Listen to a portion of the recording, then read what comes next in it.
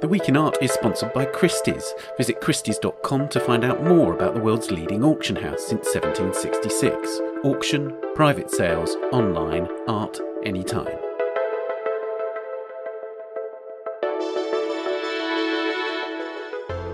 Hello and welcome to The Week in Art. I'm Ben Luke. This week, are the private museums of billionaires and corporations undermining our public cultural institutions?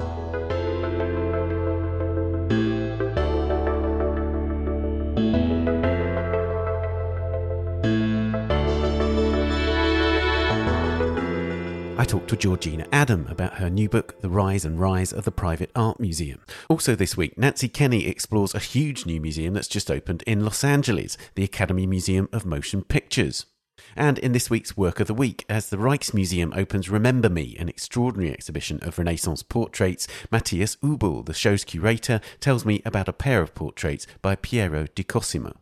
Before all that, the current series of our sister podcast, A Brush With, continues, so do check out the latest in-depth artist interview, A Brush With Sarah Z.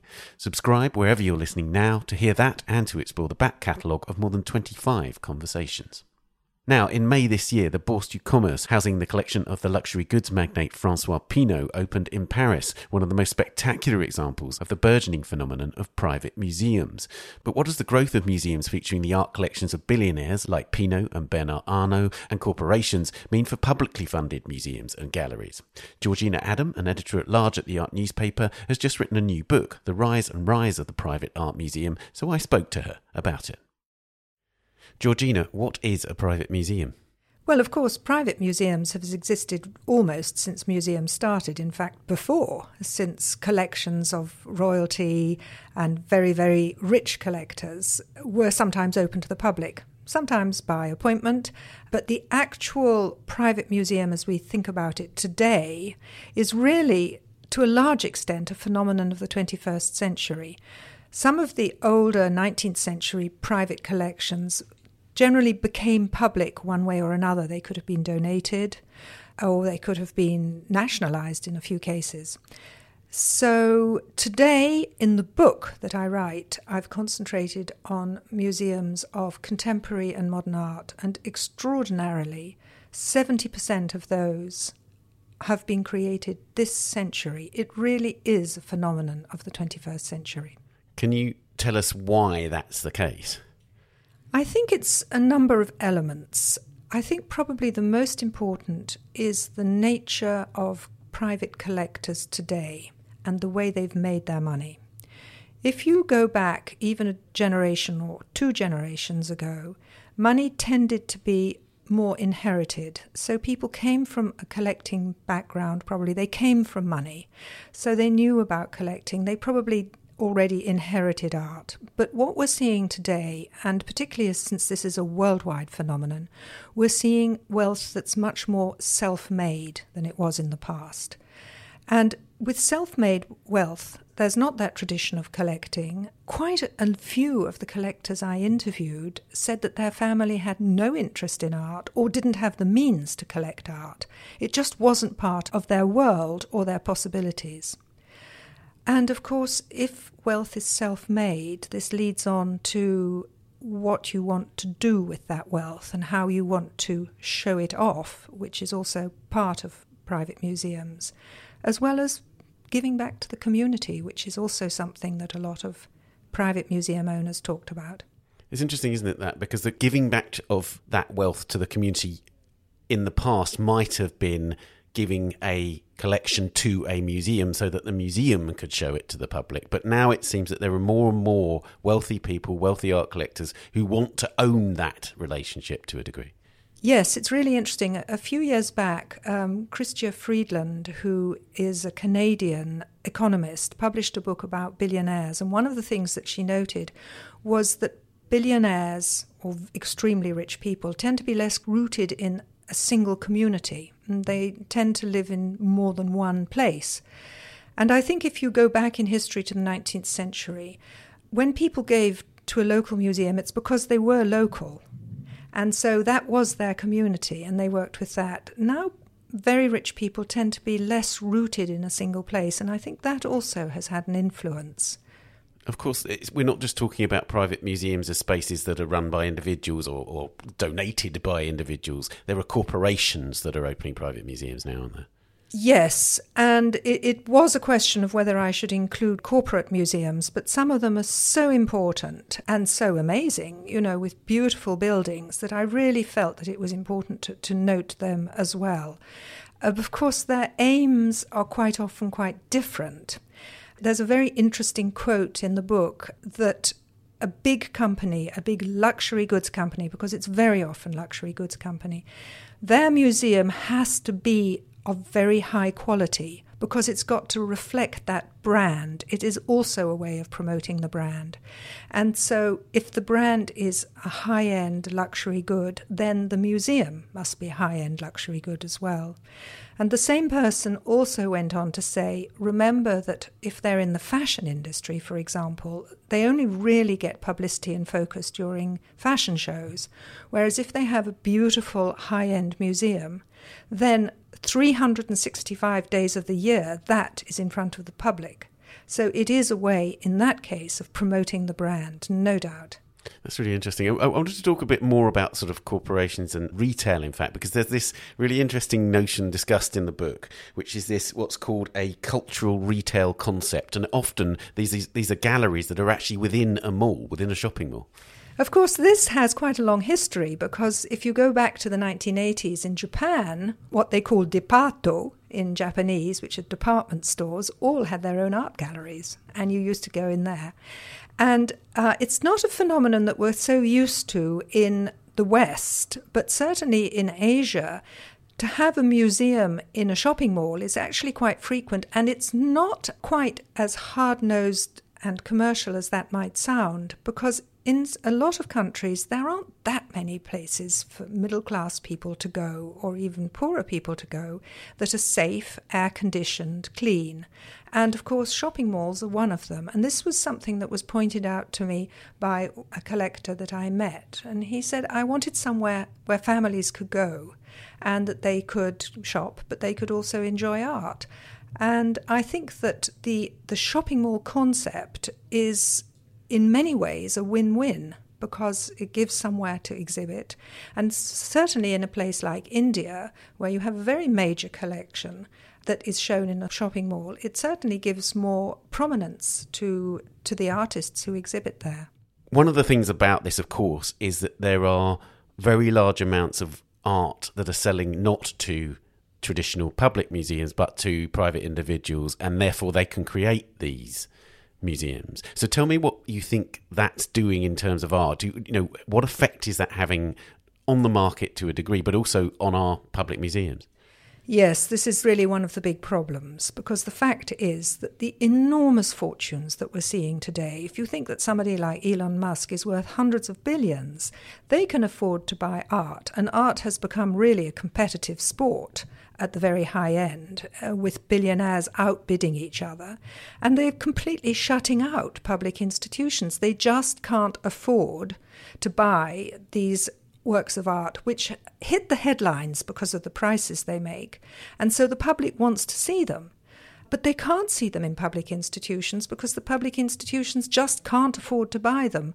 So that really is to an extent a problem there. But then on the other hand, you might say, well, if the private museum owners build these museums and they're public access, which they are, you may have to pay, but then in most countries you do have to pay anyway. What's the problem? You're seeing a beautiful building with a beautiful collection. Very often people say to me, oh, these expensive works of art, they're bought by billionaires and then they disappear forever. And this isn't so if they put up their own museum and put them on show. There is, though, another problem, is that does this mean that the choice of that very rich person showing his collection, does that mean that he's promoting those artists as he's chose? And to an extent, he's setting the cultural agenda by saying, these are the most important artists because they're the most expensive. And this is not what a public institution does. A public institution has curators and can step back more from the market aspect. That's really interesting, isn't it? Because, of course, just because you own a private museum and you're making this big public gesture doesn't mean you're not still buying those works at auction or from galleries, and you can't inflate the market for the artists that you're showing in your apparently public space. This can be a problem. I mean, this is something, and there can be a suspicion that some private museum owners are using their private museums to enhance the reputation and the market value of the choices that they make. And they may be choices that are not really a function of their importance from the art history, the aesthetic point of view, but their importance from the possibility of boosting their value. One of the interesting quotes in the book is from a museum curator who talks about the numbers of visitors to the Grand Palais in Paris versus the visitors to the Fondation Louis Vuitton in Paris, which is this enormous Frank Gehry designed building. It's a very, very landmark space, and they've got very museum quality shows, loan shows, not just the collection, coming into the space. So tell us about that, because that seems to me to be quite a crucial point. Yes, that was somebody who in Paris noted it, but I think you probably find that it's a phenomenon elsewhere as well.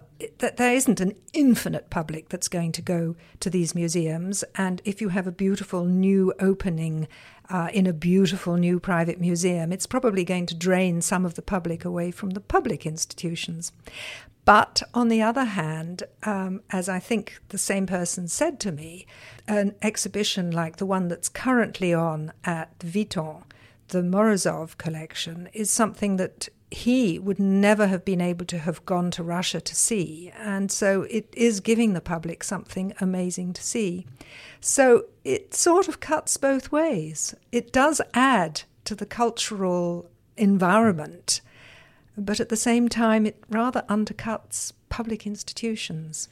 What's interesting, I think, is that you and I are arts professionals, so we have a kind of attachment to museums, perhaps. We've been working long enough in the industry to have a kind of division between the public and private world, and we always think of the public as a kind of generous, public-spirited sort of sector.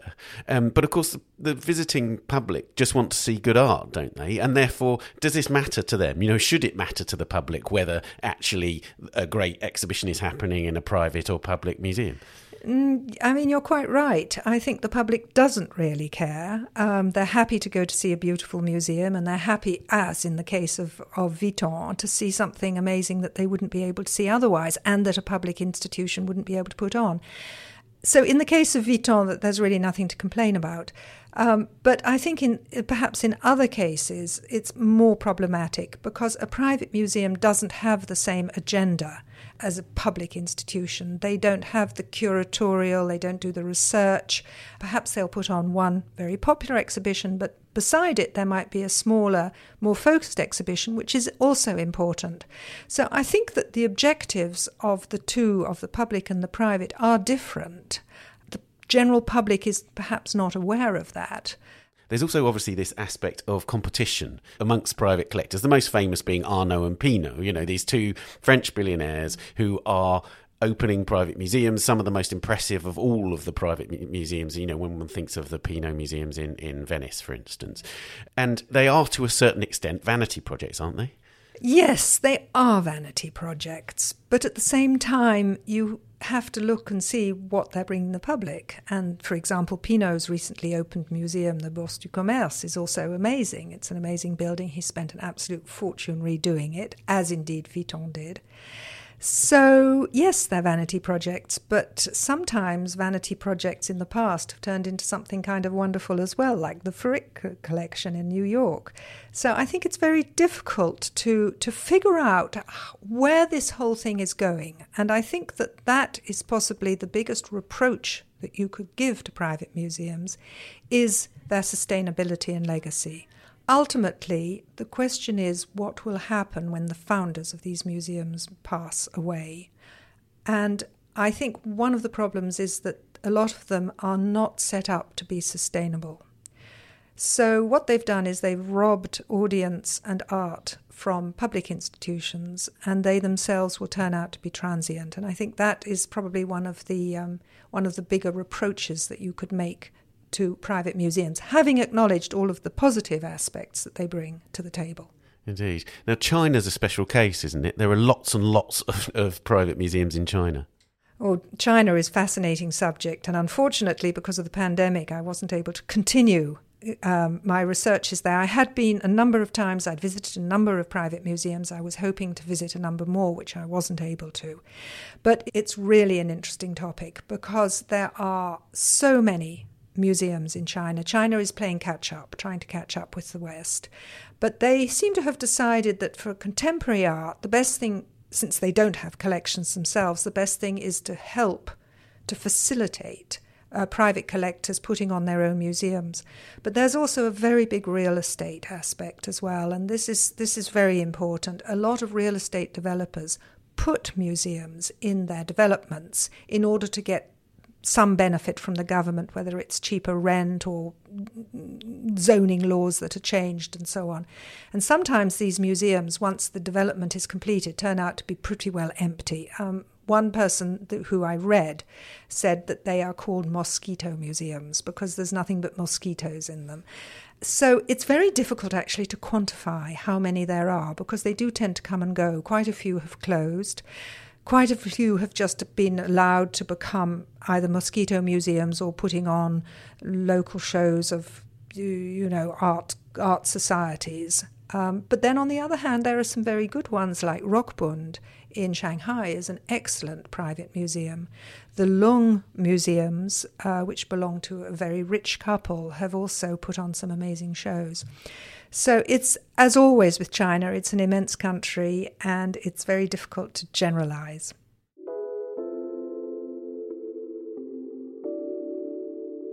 Well, it's certainly a fascinating subject, Georgina. Thank you so much for telling us about it. Thank you for having me.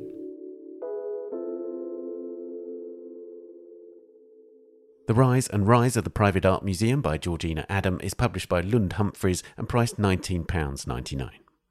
Coming up, we discover the Academy Museum of Motion Pictures and look at two wonderful portraits by Piero di Cosimo. But first, here are a few of the top stories on our website this week. A long-raging legal battle over the rights to Frida Kahlo's legacy and image, which escalated in 2018 following the release of a Barbie doll made in the Mexican painter's likeness, has come to a close in the US after being dismissed in the US District Court for the Southern District of Florida, writes Wallace Ludell.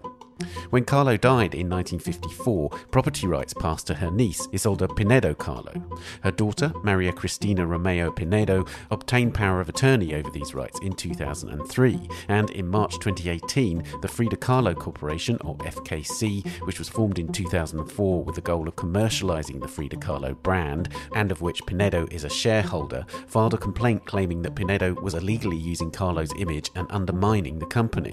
But according to court documents filed earlier this month, the defendants, Pinedo and her daughter, argued successfully that the case should not be fought in the US. Almost a decade after three members of the Russian art collective Pussy Riot were sentenced to 2 years in prison for performing their punk prayer in Moscow's Cathedral of Christ the Saviour, the feminist group is releasing an NFT based on their sentencing documents.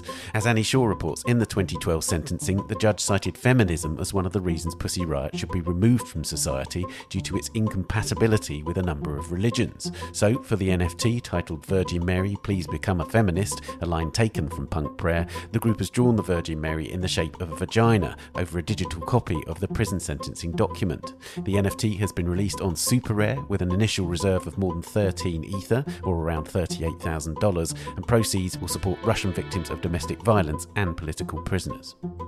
And finally, as Catherine Hickley writes, the Kunsten Museum of Modern Art in Aalborg in Denmark has had an unexpected response when it lent 538,000 Danish kroner, or around $85,000, to the artist Jens Harning so that he could recreate two works for an exhibition.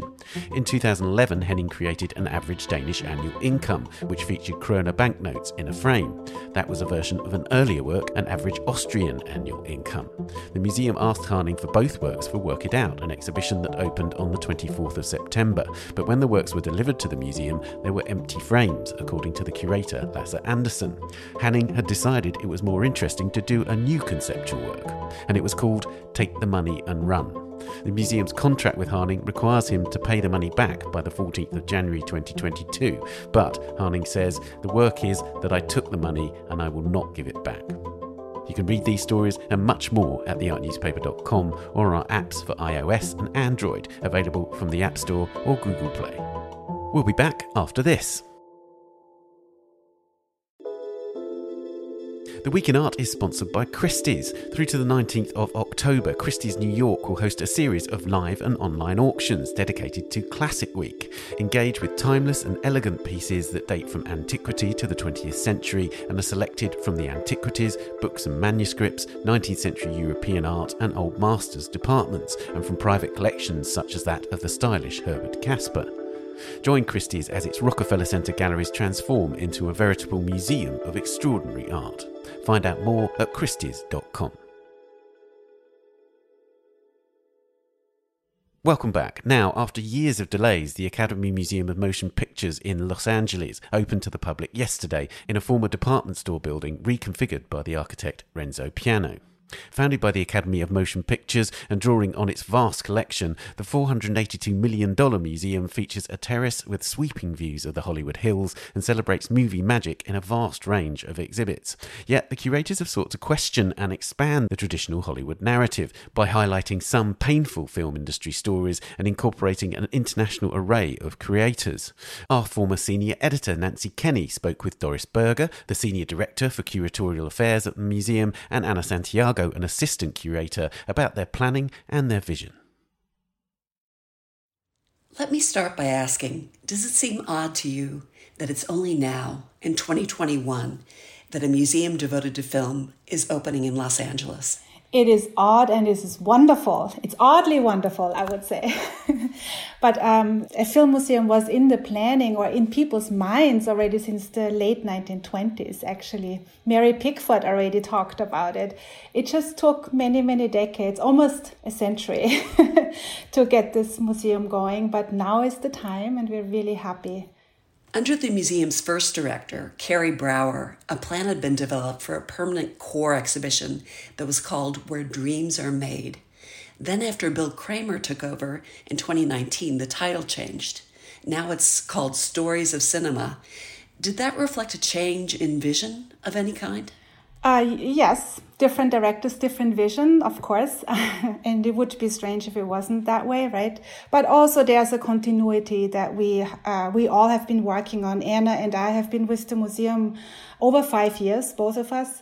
So we are both quite aware of the various iterations that we've been working on. But what was always there is that we wanted to represent the past, present, and possible futures of moving images. Our attempt was always to be international in scope and not just American focused. What was really shifting tremendously is our thinking about permanent exhibitions versus more nimble form of exhibition making and creating a structure that is more dynamic and allows us, and hence stories of cinema in the plural form, a structure that allows us to be not really chronological, but create more dialogues between the past and the present of movies. Working on a more nimble exhibition is very exciting for us. We can showcase different stories, as Doris mentioned, and really showcase this idea of how movies and artists and eras all evolve over time in cinema. I also understand that the core exhibition is a less celebratory view of Hollywood than had originally been planned. Is that the case? I think now it's both. It's celebratory and embracing the complexities of our culture, including the film industry. In particular, the film industry had also a lot of issues at play that reflect larger societal issues, obviously, about inequities and racism, to be frank, and discrimination. And so, yes, we are embracing this a bit more full-heartedly in our present version. And the reasons of them are manifold, right? Our culture has changed too, and we are actually really happy that we are able to embrace the complexities as much as the positive and celebratory elements of cinema. So your core exhibition continues for 3 floors. What will visitors see when they first walk into the ground floor gallery? Yeah, so in our Sidney Poitier Grand Lobby, one of the first exhibitions you'll see is in the Spielberg Family Gallery, and that is the first of the 3 floors of Stories of Cinema on the first floor. And you're kind of immediately immersed in this history of cinema. That's a 13-minute montage. That's an installation of several screens highlighting the history of movies from 1895 with the Lumiere brothers to now. On the second floor, you're immediately thrown back into everything. You walk through this introductory montage of movies, again, that, spans all of film history. And it's a 3-screen installation that highlights particular visual elements of movie making. And you see some of these movies in the galleries that will continue throughout Stories of Cinema. And something that is a particular space that's really important and shows basically what we're trying to get at is the significant movies and movie makers gallery. And that's one of the first things that you'll see on Stories of Cinema too. It's a series of 6 vignettes highlighting different filmmakers and movies, from Real Women Have Curves to Citizen Kane to Bruce Lee. And you're kind of immediately already thrown into this film history and seeing how these different narratives work together and why they're important in film history. I've heard that inclusion was a major goal as you rethought the original approach to the core exhibition. Was this partly a reaction to Oscars So White, the movement calling attention to the shortage, and, sometimes the total absence of Black Oscar nominees? To be very honest with you, we had this already in our minds before Oscar So White happened, but controversies like this are useful in society, I feel and believe, and allow you to address issues on a larger inequities and discriminant practices, if you will, on a larger scale. So we are happy those stories are being told, right? And it allows us to create this platform where address issues of inclusion and diversity and equity more full-heartedly, fully as a society. Because after all, cinema and society they are related, right? I mean, cinema often reflects what's going on in the world, and the other way around. Sometimes movies even inspire change. So we have both movements going on, and filmmakers are in the middle of it, living in their own respective societies as well, and reflect their experiences through their movies. So for us, Oscar So White is not the only story to tell, but it's an important one that inspired us to go further. But beyond Oscar So White, I think we need to be even more inclusive and think about this more holistically and wider and in a more diverse sense. Also thinking about accessibility, for example. And so the story doesn't only stay with black and white, but it embraces a wider breadth of our society and everybody in it.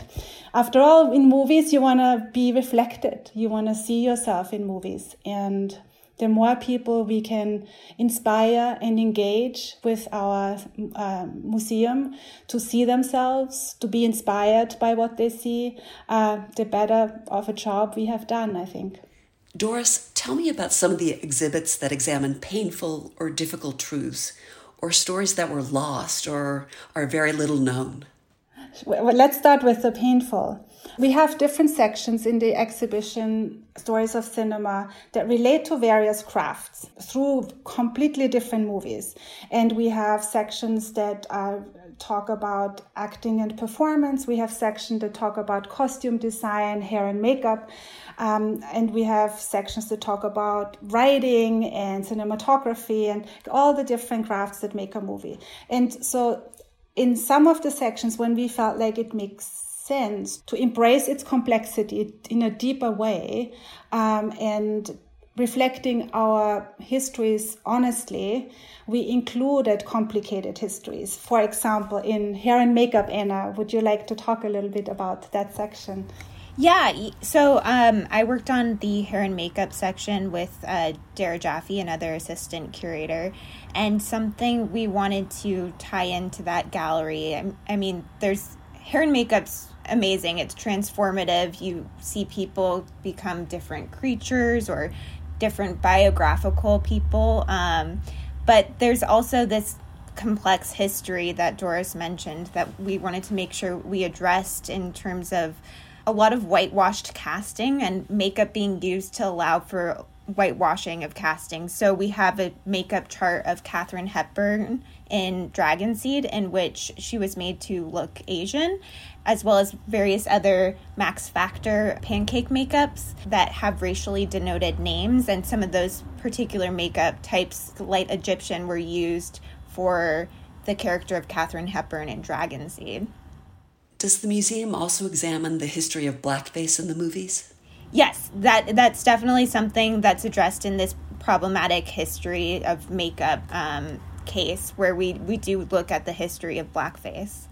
And in addition of the history of blackface in the hair and makeup section, we also address blackface and the legacy of this horrible practice of blackface in animation as well, because it was not only applied to real people, but also to imaginary characters through animation.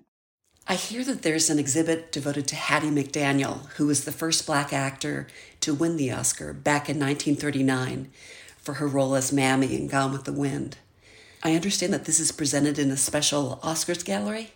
So yeah, Hattie McDaniel is included in two galleries, in the Oscars gallery as well as in the Academy Awards History Gallery. They're connected. They are two adjacent galleries.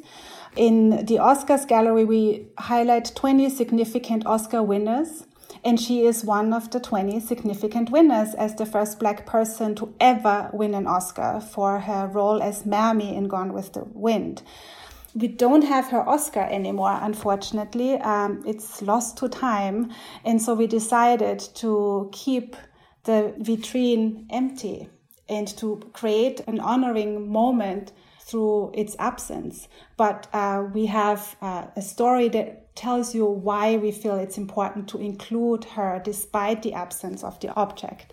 And in the next gallery, you can actually hear her acceptance speech from the Academy Awards ceremony. But you will also learn on a table that writes up the history of the Academy Awards. You will also learn on that table that she was actually not allowed to go in the same entrance, to enter the same entrance of the Ambassador Hotel than all the other actors and actresses and other filmmakers. She was also not allowed to be able to sit at the same table than the cast and crew of Gone with the Wind, due to segregated practices, even in Los Angeles.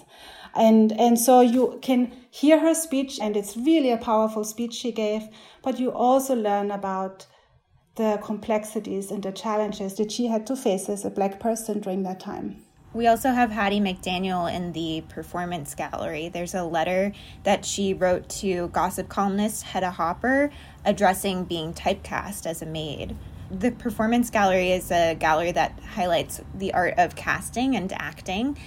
And back in the studio era, which was about from the 1920s to the 1960s, basically all casting was typecasting, negative or positive. And that, of course, allowed for these more discriminatory practices in casting that she addresses in her own words.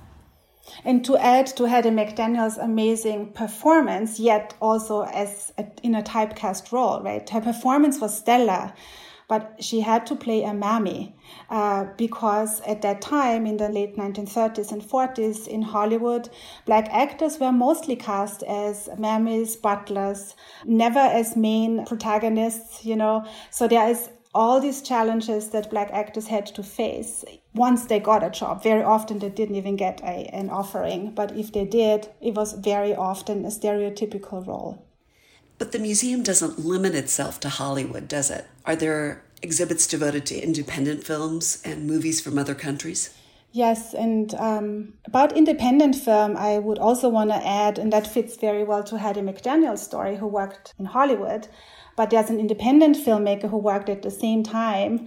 His name is Oscar Michaud. He was an African-American independent filmmaker who was not able to work in Hollywood due to its segregation practices and exclusionary measures. He made his own films from 1919 on into the 1940s. He made over 40 films in his lifetime, and he was a writer, director, producer, and distributor of his own films. So we have a vignette on Oscar Michaud in one of our galleries of the 6 significant movies and movie makers that we tell as well. So that's a beautiful story, I think, to add independent filmmaking. But also in an international approach, you ask as well, how do we branch out to the world? I mean, Anna, you created this beautiful montage on Stories of Cinema to talk about your approach of creating this and being inclusive in an international sense as well. Yeah, the intro montage, that's an installation of 3 screens, really draws visual parallels between movies throughout film history, as I'd mentioned. But you see movies like from the French New Wave, like Jean-Luc Godard's Breathless, alongside Jordan Peele's 2017 Get Out, and then movies like Close Up from 1990, the Iranian film, alongside Easy Rider from 1969. So they're all kind of various independent international movies where you see them visually tied together. You spoke at length about makeup. Are there also exhibits devoted to costumes or set design or special effects?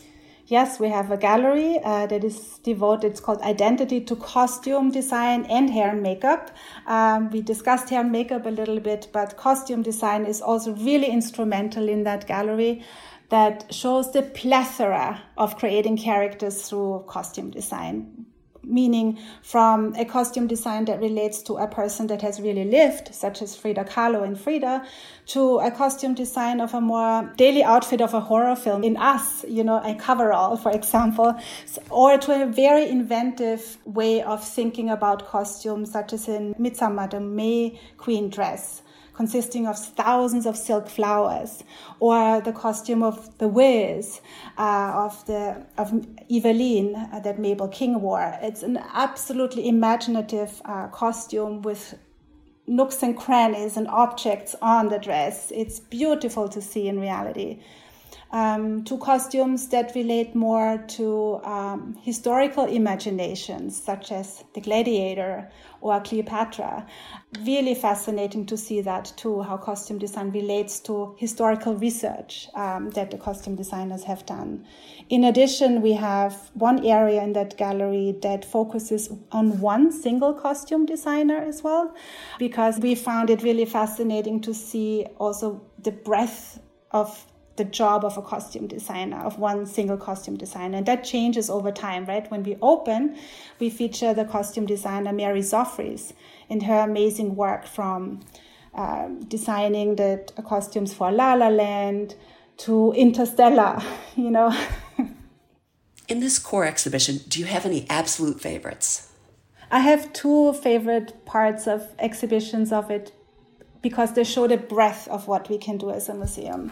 One is installation of Pedro Almodóvar, who is a Spanish filmmaker whom we collaborated with on creating a very cinematic exploration of his universe as a filmmaker. He created 12 different screens and montages for us that give you a sense of his thinking, of his preferences, of his style and flavor, if you will. And that is an absolutely beautifully large-scale cinematic experience that you wander through as a visitor. And the second exhibition is a temporary exhibition. It's called Backdrop and Invisible Art, and that highlights production design, in particular backdrop paintings, and the history of Hollywood backdrop paintings that are actually invisible. If you don't see them, they're great paintings, obviously, in a movie, but also there are really interesting paintings in themselves. They really exercise the craft of large-scale painting techniques. And so we have the painting of North by Northwest from 1959 on display, one huge 30-foot high painting in one of the galleries. But you also, and that's what I love about it, we also were able to tell you more about the history of that technology, of painting methodology, but at the same time also dive into the cultural history of it. Because what you see North by Northwest, the painting that we have on display is Mount Rushmore. And Mount Rushmore is, on the one hand, a national monument to some, but to others it's really a desecration of the land. It used to be called Black Hills, and for the Lakota community and other indigenous communities, it's a very sad story to have the hills carved out with white men's presidents' faces. And so we include that cultural history as well into the larger history of film technology, which I think shows very well our approach at the museum overall, that we are starting from cinema, we are talking about cinema, but also we are talking about its connection to culture and people. How about you, Anna? Do you have any favorites to point out? I'm a big fan of the Path to Cinema, which is an exhibition that I worked on with exhibitions curator Jessica Niebel. And in that exhibition, it's fully called the Path to Cinema Highlights from the Richard Balzer collection. And it's from this collection of Richard Balzer, who had a passion for pre-cinema and early storytelling.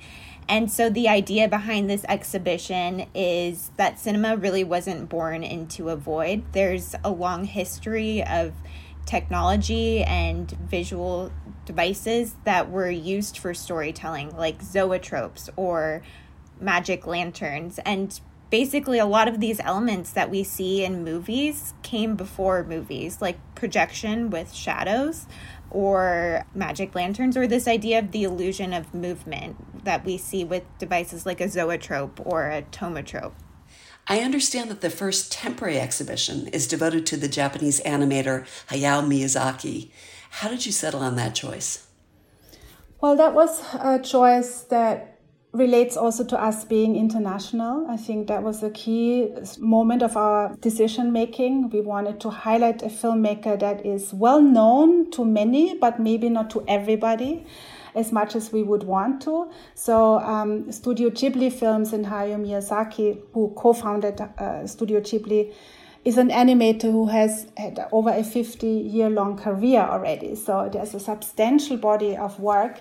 And the curators for that exhibition, Jessica Niebel and Raúl Guzmán, developed a close relationship with Studio Ghibli in Japan. And it's indeed the first time ever in the Americas that you can see original objects such as background drawings, cells from the films, along with beautiful montages and spatial experiences that the curators have created with the designers that allow you to immerse yourself into the world of Hayao Miyazaki, but also learn about his process. I think that's really important also to learn more about animation.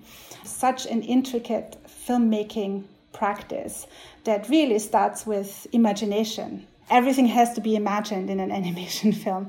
There's nothing already there. So Hayao Miyazaki is a master in that. And the way he co-formed his studio in Japan is testimony to also independent studio practice, which we found appealing. So many reasons to embrace international filmmaking, to embrace animation as a major art form for filmmaking, and to create an exhibition that is educational but also fun and immersive at the same time, were many of our facets for that decision making. Have you mapped out any other temporary exhibitions for the future? Oh yeah, lots. The next one after the Hayao Miyazaki exhibition is more of a survey exhibition called Regeneration Black Cinema 1898 to 1971. Very different scope. It's more a scholarly exploration of lost, hidden, forgotten films, independent and Hollywood films alike, and the participation of Black filmmakers in particular. I understand that the museum has 2 theaters. What programming do you have planned? Will there be film series, maybe, devoted to specific directors? Yes, of course. The theaters are also our heart, right? The exhibitions are the areas Anne and I are working on, but in a way the theaters are really the heart of cinema. So we have 2 wonderful theaters. One is the David Geffen Theater, which has 1,000 seats and is equipped with Dolby Atmos sound as well as projection qualities where we can show, of course, digital projection, but we are really excited about, of course, 35 millimeter, 70 millimeter projection possibilities, as well as nitrate projection possibilities in that cinema. And then a second cinema, Anna, do you want to explain the Ted Mann Theater? So the Ted Mann Theater is a little smaller. It's a 288-seat theater that is equipped to do digital projection as well as 35 millimeter. So our programming team has been planning for daily screenings. There'll be Saturday morning matinees for families. There's retrospectives that they're planning, such as Miyazaki in honor of the temporary exhibition. One of our first few screenings will be on The Wizard of Oz with a live accompaniment, as well as a 70 millimeter print of Malcolm X.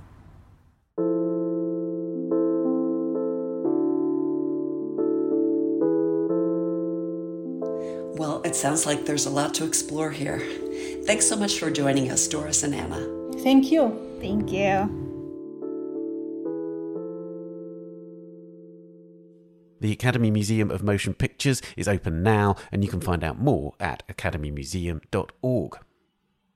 And finally, it's time for this episode's Work of the Week. Today, the Rijksmuseum in Amsterdam opens Remember Me, a remarkable show featuring more than 100 portrait masterpieces by artists including Holbein, Dürer, Memling, Petrus Christus and Veronese from around 50 international museums, galleries and private collections. The show is curated by Matthias Ubel, and for the Work of the Week, he's chosen to talk about Piero di Cosimo's portraits of the architect Giuliano da Sangallo and his father Francesco Giamberti, made around 1482 to 1485. You can see an image of the paintings on our website, click on the podcast tab and look for this episode. Matthias, before we talk about this specific work, tell me about the show, because it seems like an extraordinary collection of portraits. Yes, it is. Yeah, it's about portraits from the Renaissance made in Europe roughly between 1470 and 1570. And we have more than 100 works. And it's incredible that we could all get these loans especially during these difficult times. Yeah. I mean, it obviously, one of the big concerns about lending these works is that, on the one hand, they're prized possessions that barely ever leave these institutions. And obviously, they're difficult in terms of restoration, in terms of the safety of the work. So you must have had to make all sorts of guarantees that they were going to be perfectly looked after. Yes, of course. We do that all the time with all the artworks in our museum, of course. But yes, it was preparation of almost 4 or 5 years, together with my colleague, Sarah van Dijk. And also Friso Lammertse. So, we had a lot of work put into getting all these loans to Amsterdam. Wonderful. Now, we're going to talk about works right at the start of that spectrum that you talked about, so from the 1480s, by Piero di Cosimo. Tell me, it's a pendant pair of portraits. Tell me about those. Yeah, that's true. Actually, it wasn't planned as a pendant pair. To start with, it's a portrait of Giuliano da Sangallo with his father. That's the second portrait. His father, it's the second portrait. And first, it was only Giuliano's portrait. But then his father died, and Giuliano must have asked Piero di Cosimo to paint also a portrait of his father for remembrance, of course. Mm-hmm. And then the two were joined together, very likely. We don't have the original frame anymore, unfortunately, but we are very convinced that they must have been pendants joined together in one frame. That's amazing. Tell us about the subject. So this is a distinguished architect. And what was Piero di Cosimo doing at that time? Was he working for a court, or was he independently working? He worked on smaller projects, but in 1483, so we don't know exactly when the paintings were made, but then he became a major architect, and later he also worked for the Medicis, of course. Mm-hmm. What's so interesting about this portrait, or both portraits actually, that they are very early examples showing the profession of the sitter. So the compasses lying in front of Giuliano, showing him as an architect. So this is a very early example of that. That's great, because it's extraordinarily detailed, isn't it? And so, as you say, you've got these compasses in front of him. He looks very distinguished. Yes. He, of course, is looking out of the frame with this glorious landscape behind him. But there's this sort of trompe-l'oeil ledge at the front of the picture, isn't there? Yes. Yeah, it's a ledge, and it's covered with a textile with a pattern on it. And actually, that also gave the hint that his portrait was painted first, because the pattern was arranged in a different direction firstly. And through research, we found out that the pattern had been changed and be adjusted to the pattern which we also see on Francesco's portrait. Oh, how interesting. So tell us about that second portrait then, because his father had passed away, so yes. it's a posthumous portrait. It's a posthumous portrait, and that's very interesting.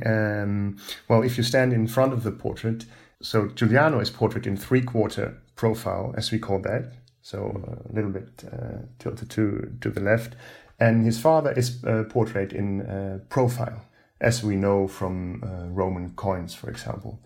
And it's very, very likely that this portrait is painted after a death mask. So at that time, there were many death marks made from gypsum in the houses present in Florence. And that's also why the ear of Francesco is folded down. Yes, it's folded over, so it appears that the sort of turban that he's wearing is pushing the ear down. Well, I think Piero used the hat to make us think so, because the push-down ear comes from making the death mask. So the face was covered in gypsum, and it was bound to keep it all together and keep the gypsum onto the face. And you have it very often, or almost always, with the death mask, that the ear is folded down, and also the cheeks are fallen in. So the appearance of his father is that after he had died and coming from a death mask. Would families have kept these death masks of their relatives? Was it commonplace to keep them around? Yeah, Vasari tells us that there were many of them throughout the houses. That's amazing. One of the things, of course, about these extraordinary portraits is that exquisite attention to detail. Can you give us some highlights of some of the very, very fine detail in the portraits? Very interestingly, the attributes which are lying on the windowsill or parapet in front of Francesco is sheet music. So because he was also an architect, but he was also a musician. And in the background, really, really tiny, you need like a microscope almost. We have a beautiful landscape across both portraits, ongoing landscape. And to the very right, there is a small church, and a mass is going on outside the church. And they're standing a portable organ. And behind the organ is a really tiny figure playing the organ, wearing a red hat. Oh, extraordinary. The same, or probably the same, I mean, it's so tiny, but it's a red hat. And Francesco, in his portrait, wears a red hat. So it must actually be Francesco playing the organ at a mass in front of that church in this tiny background detail. So it's really amazing. One of the things I was really struck by looking at the portraits was the hair, both of the sitters' hair. Yes. It's really in extraordinary fine detail. So over that red hat that you talked about, yes. The hair sort of it almost windswept over the hair of Francesco. Yeah, and the grey hair is it's so convincing.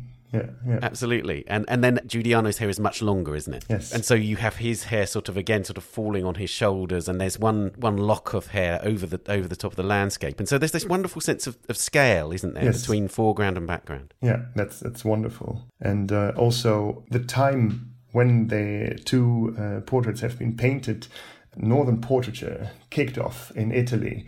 So the 3/4 profile of Giuliano, that's a typical Northern portrait form, whereas the profile form is a typical Italian form, and also the panoramic landscape is typically Northern, probably coming to Italy via Hans Memling around the 1470s, 60s, 70s.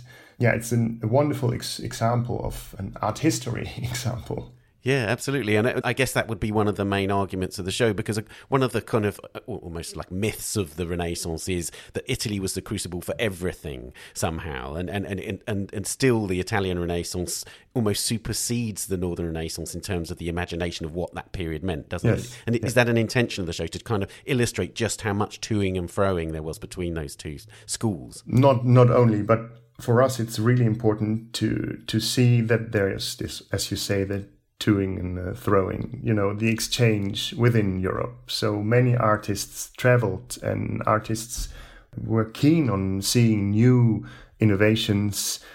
So, as I said, Memling was very much appreciated in Italy, but then in the 16th century, many painters were also appreciated from by northern colleagues. So there was a lot of exchange going on. And also, for example, we have several portraits by the Haarlem painter Maarten van Heemskerk. And in 1532, he went to Rome and he stayed there several years, and he brought back all these ideas of antiquity and drawings of antiquity and integrated into his own art. Of course, that's later than the Piero di Cosimus, but they traveled a lot and saw many things. That's great. And one thing I wanted to ask was about that music, because I know that people have gone into that detail in that Hieronymus Bosch, where there's some music on one of the figures' naked bottom, and worked out the tune. So has anybody worked out whether this is playable music in front of Francesco in this image? Yes, I think so. It's playable. Yeah. My colleague, he wrote an article on the two paintings, and in his article he had transcribed the music, so it's playable. Yeah. How wonderful. So in this show, would you say that there are particular arguments that are new forms of research that you want to get across to the public? Because obviously, yes, it's a wonderful collection of portraits, but what's its message, if you like, to your visitors? Well, the message is that portraits are to realize portraits have been made for a very, very important purpose, and that's remembrance, memory, and that hasn't changed so much, if I dare say. Also today, I don't want to make this comparison too often, but we take many photographs of ourselves, but also friends, celebrities, and there's one reason to remember, to remember every moment in our life. And back then, of course, people also had the wish to remember their loved ones or absentees or deceased ones. So this is the main message, and within this message we look at how people wanted to be perceived and what image they wanted to give of themselves. So, for example, a powerful image or a pious image, an ambitious image, and so on. So that is the main thread in our exhibition. And would the point, therefore, of Piero's portraits be that Giuliano was saying, I am in this distinguished tradition of my father, and therefore carrying his great works forward into the future, as it were? I think so. And also, the two portraits immortalize both of them while Giuliano is still living. And it's also remembrance of his father and the profession of his father, or the professions, so music.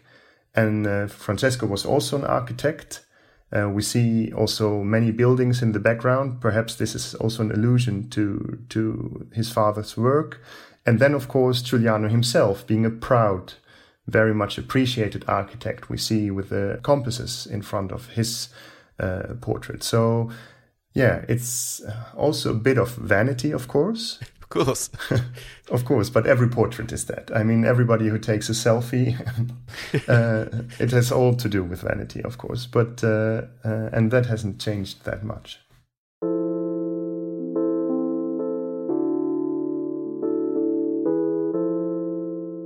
Well, Matthias, thank you so much for joining us on the podcast. Thank you very much.